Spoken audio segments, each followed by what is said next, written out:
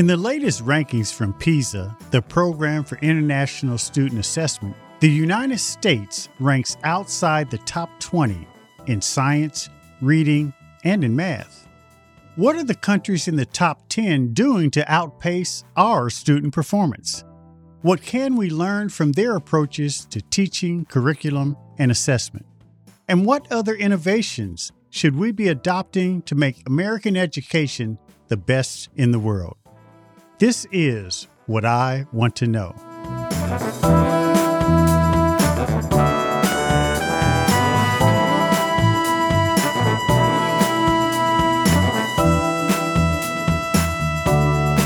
And today I'm joined by international education expert Pasi Sahlberg to find out. Pasi Sahlberg is an educator, researcher, and author who helped build the Finnish education system into a powerhouse that consistently scores at the top of the PISA rankings.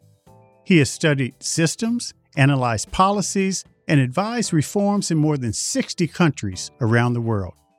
He's also held leadership posts at Harvard University, the World Bank, and the European Commission along the way.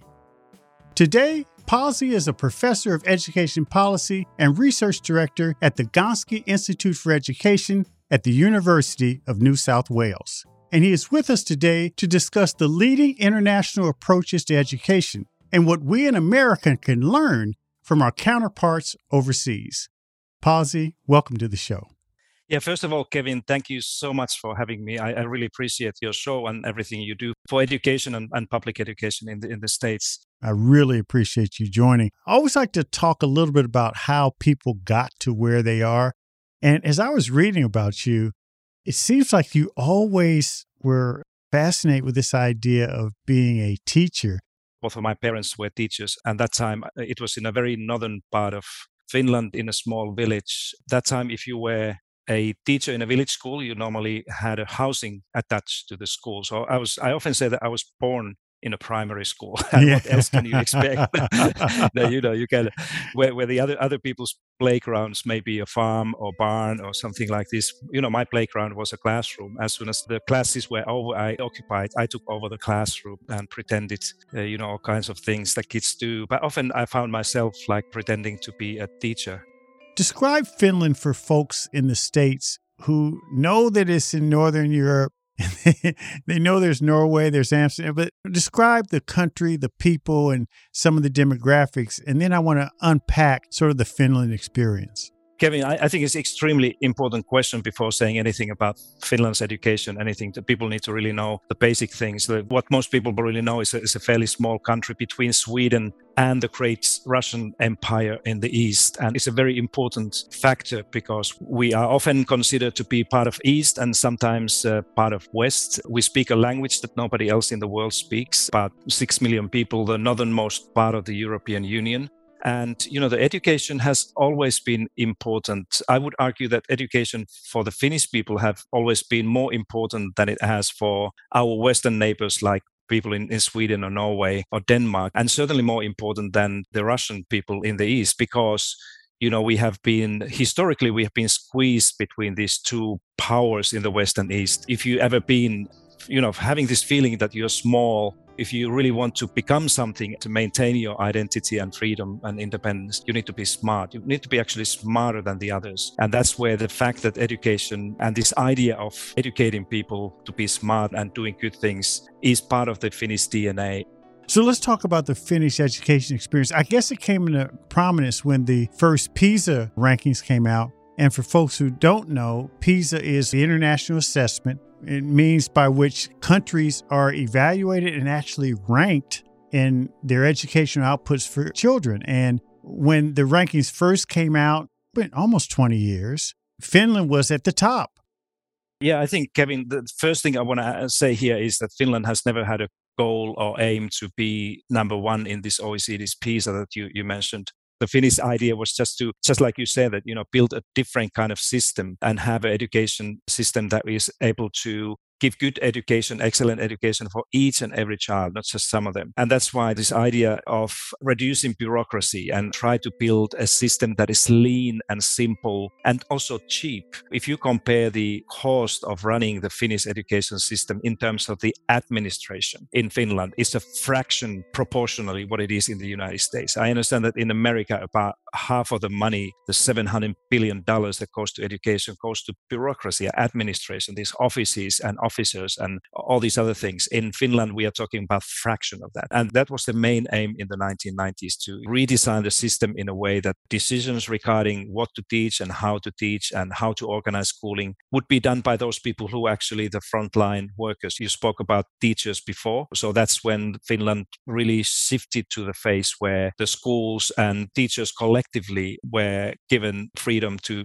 decide what the school would look like. Of course, there's a national framework that everybody has to follow, but these key decisions that, what the teaching of mathematics or English looks like, that's done by teachers, nobody else. We still have this system that is fairly cost effective in a sense that there's a little bureaucracy and much more is invested into implementation and trying to do the things in a right way.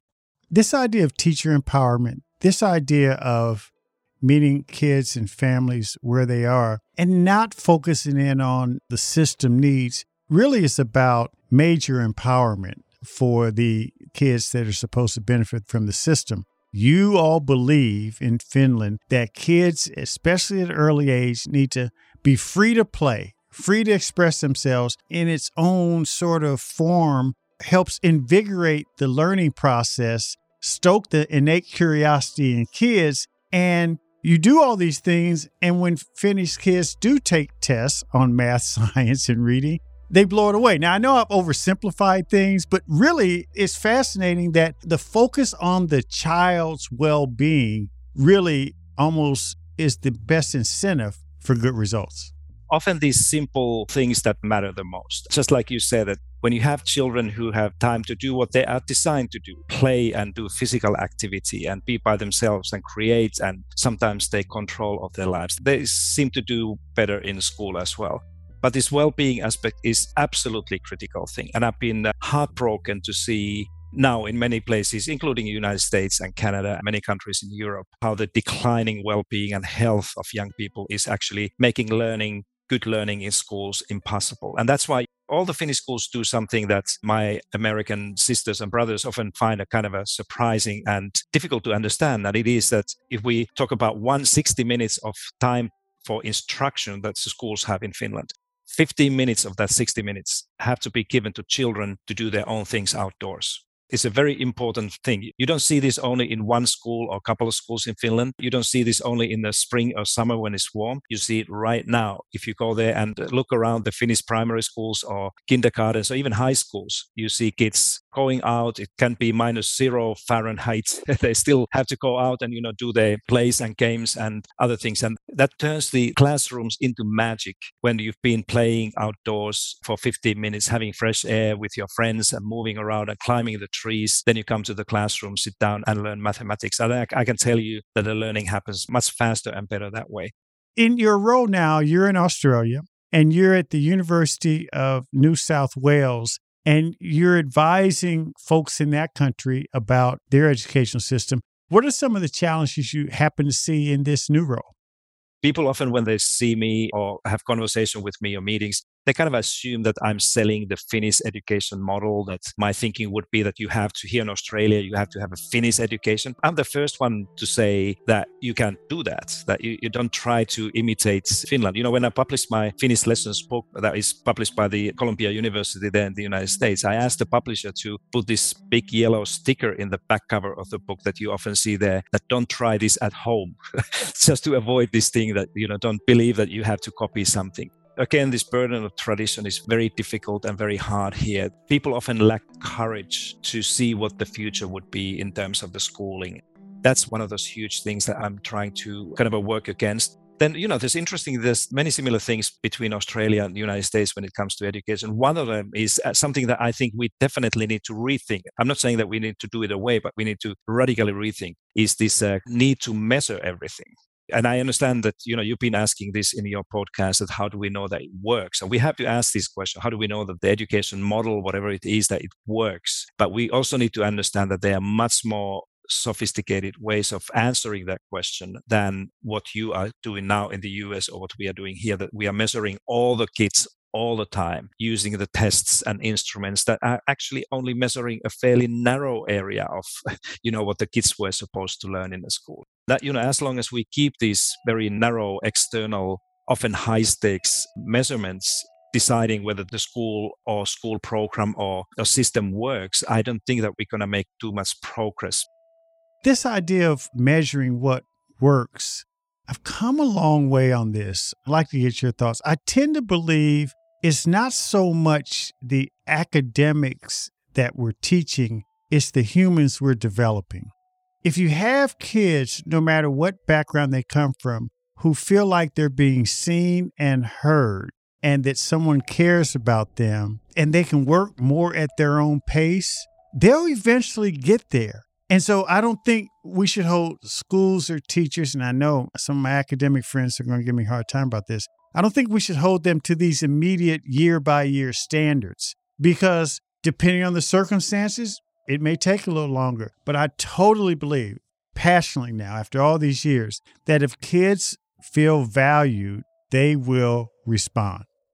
I think it's critically important when we do that. But I also want to underline that people often, when they listen to me or read my stuff, they kind of think that I'm anti-standardized testing, or I'm one of those who wants to see all the testing go away and, the kids and teachers can just do whatever they want to do. No, I'm actually all in for, having high quality, good, reliable, reasonable tests that will inform us and parents and kids what they are learning. But just like you said, actually, most of those questions that we would love to see in our children, we cannot test. We have to ask those things from teachers who spend so many hours a day with our children. What do they see? And, develop those forms of assessment as well, that the teachers and schools would inform us exactly what you were asking, Kevin, that, how kids feel in the school. Do they feel prepared and ready for this world? And not just, what their scores or test points are in mathematics and reading. If there was one aspect of the Finnish approach to education that should be adopted in the United States, what would that be? Something that people often don't know is that if you really take a closer look at what Finland has done and how Finland has been able to build fairly quickly this type of education system that everybody admires. I often say that the Finnish education system, particularly when it comes to classroom and school work, this practical work that you see, is based on American innovation and idea. And often people tell me that, wait a minute, come again? And I say, you heard me right. That if you ask Finnish teachers, if you go and take a good look at the Finnish schools and you ask about these practices, these teaching methods or assessment ideas or leadership principles or theories, where do they come from? My estimate is that probably 80% of those things are initially designed and developed in the United States of America. At the same time, as I said, I spent 10 years there and I saw hundreds of schools across almost in every state in America. And I rarely saw those things that the Finnish schools are using, these American innovation and ideas practiced or at least used as a kind of a driving ideas of making schools better. Many countries, not just Finland, but Finland is a good example, that we have been able to grow and become great in education. We have been able to climb in these charts, if you wish, that compare education systems around the world because of the ideas developed and designed initially in the United States. So your ideas work. You have more than enough to make your schools and school systems perform much better than they do now. You just have to take your own ideas more seriously and to the heart rather than look for the next innovation all the time. I think that there's a lot of things, and this is what I tell to my American colleagues as well, a lot of things in the past, in the history of education, innovation, these different models that are very relevant to what the schools are trying to do now. So we don't always need to innovate the new thing, the next thing. That's my lesson, is take a good look at what you have created and designed in terms of educational ideas and theories and models and solutions to your schools, and have more faith in your own work that you do. Because, one fact is that these American innovations and ideas in education are much more used overseas in other countries. And what you're saying, it makes so much sense and it's so true. You can easily lose your way, but you can also easily get back on path. We need to think about going back to the future on this one. Pasi Sahlberg, certainly appreciate your work on behalf of children, not just in your native land of Finland and Australia and other countries around the world, but also appreciate your passion for the world's children. So thanks for joining us on What I Want to Know. Thank you, Kevin. I wish you all the best and keep on doing good things. Thanks for joining What I Want to Know.